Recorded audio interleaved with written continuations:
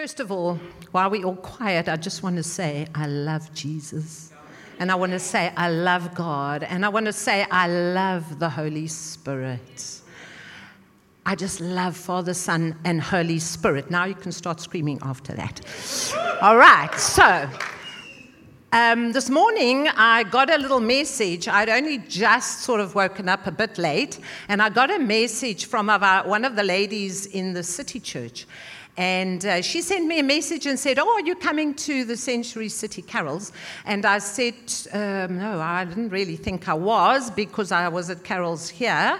But she says, "Come because so-and-so is going to be there and so-and-so is going to be there. And it's going to be great if you come." So I decided, get dressed quickly, get into your car and go. But I haven't been to Century City many, many times. So I wasn't quite sure, was it Racecourse Road, was it Bosmondam Road? And so I put on my GPS and they took me on Racecourse Road, and they took me down a rabbit hole. I don't know what happened there. So I never ever, as I was going, I realized, oh my goodness, I'm getting very late. I'm going to arrive there when it's late. And in my mind was, go home. You know what? You're going to be too late. You're going to miss half of it. And the other side said, no, go, persevere, go, just go. Don't give up, just go. And so I persevered. And that's what my topic is about today, is don't give up, persevere. What does persevere mean? It actually means to persist. Don't give up. Even in the hard times, in the difficult times, it means don't give up. And so often we desire promotion. We've been doing the promotable lifestyle, and often we desire promotion when we are least ready for it. And that certainly was in my life. I had great dreams and visions and things of what God could do in my life, but I wasn't ready. We look at two characters. One of them is David. Why was he called a man after God's own heart? It's because of the fact that he pursued God. He always, through his difficulties, through his challenges, he pursued God. Then another thing is when he realized he was wrong, when he realized he'd done some really crazy things like we know David did, he repented. He repented quickly, and that is the beautiful thing that God loves when we do that. So to pursue God and to repent when we need to do that. Joseph, we've been hearing a lot about Joseph, but who was Joseph? He was steadfast. These guys had difficulties, like we have difficulties, but he was steadfast. He held on. He never gave up. And he just daily got on doing what he needed to do. And sometimes when we go through difficulties, we want to lie in our bed and give up. We want to sit on our couch and give up.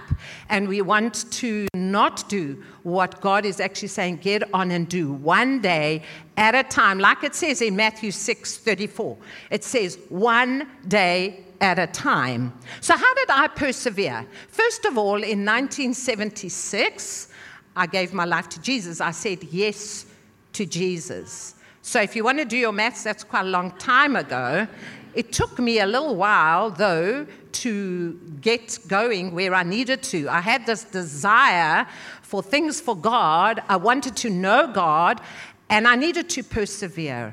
I needed to pursue God. I needed to persevere in order to get to where I need to be with God. So I needed to know, how do I get to know God?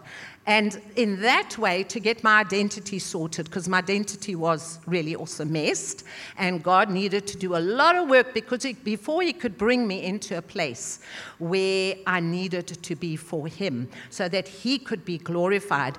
So the word I want to just read now is in 1 Thessalonians 2, verse 13, it says, "And we also thank God continually, because when you received the word of God, which you heard from us, you accepted it not as human word, but as it actually is the word of God, which is indeed at work in you who believe." So I'd said yes to Jesus, and I realized the word of God is going to do the work in me. And for me, that was like an amazing revelation, the Word of God. So that made me realize I must start reading the Word. So we look at Romans 8:11. If anybody's been in any of my life groups, it's Romans 8:11. Who lives in you? The Spirit of God who lives in us is the same Spirit that rose Jesus Christ from the dead. So I have a powerful Spirit that is living inside of me. In Romans 8:14-17, it says, I'm adopted. I'm a daughter of the Most High living God. And for you guys, you're a son of the Most High living God. He lives in us. And we are adopted, we are heirs. That's our identity. In Ephesians 1, it tells us that is our identity, which is so amazing. Colossians 1:27 says, Christ in me, the hope of glory. So by now, I was starting to get, he lives in me. And the transformation comes when I read that often enough, because it says the word is doing the work in me. So the more I read it over and over and over again, the same word, the transformation starts happening, which is amazing. Then also I had to realize that his presence is with me all the time. When I go to the shop, when I go to Century City and I'm losing my way, he's with me. He didn't jump out the car and say, sorry for you, Mariette, but get your own way there. No, he was with me. He's in the shop. He's at my work. He's everywhere because he lives in me. We sang some songs just now, and it said, Christ in me is everything I need. It's so beautiful. That's why I love the Holy Spirit. I just need to say, Holy Spirit, help me now, because you're my helper. Jesus did what he had to do on the cross, but you, Holy Spirit, are living in me too, and so then help me now. And so we need to have an eternity perspective. It's not about just being on earth here, because this is pretty miserable sometimes, but you know, if we can look eternally, we can actually see where we are heading. Well, that's actually our home, where we are going to, but we've got to partner with God, because what does he want? He wants us to love him. He wants us to have fellowship with him. He wants to fix all that Adam and Eve did that was wrong. And he's taken an opportunity, Christ dying on the cross, for us to be realigned with God so that we can live in eternity with him. So he wants fellowship, he wants partnership, all for the sake of the furthering of the kingdom of God, so that he can be glorified. Oh, Lord Jesus, we love you. Father God, we love you. And Holy Spirit, you're our helper to persevere forever. Thank you, Lord Jesus. Amen.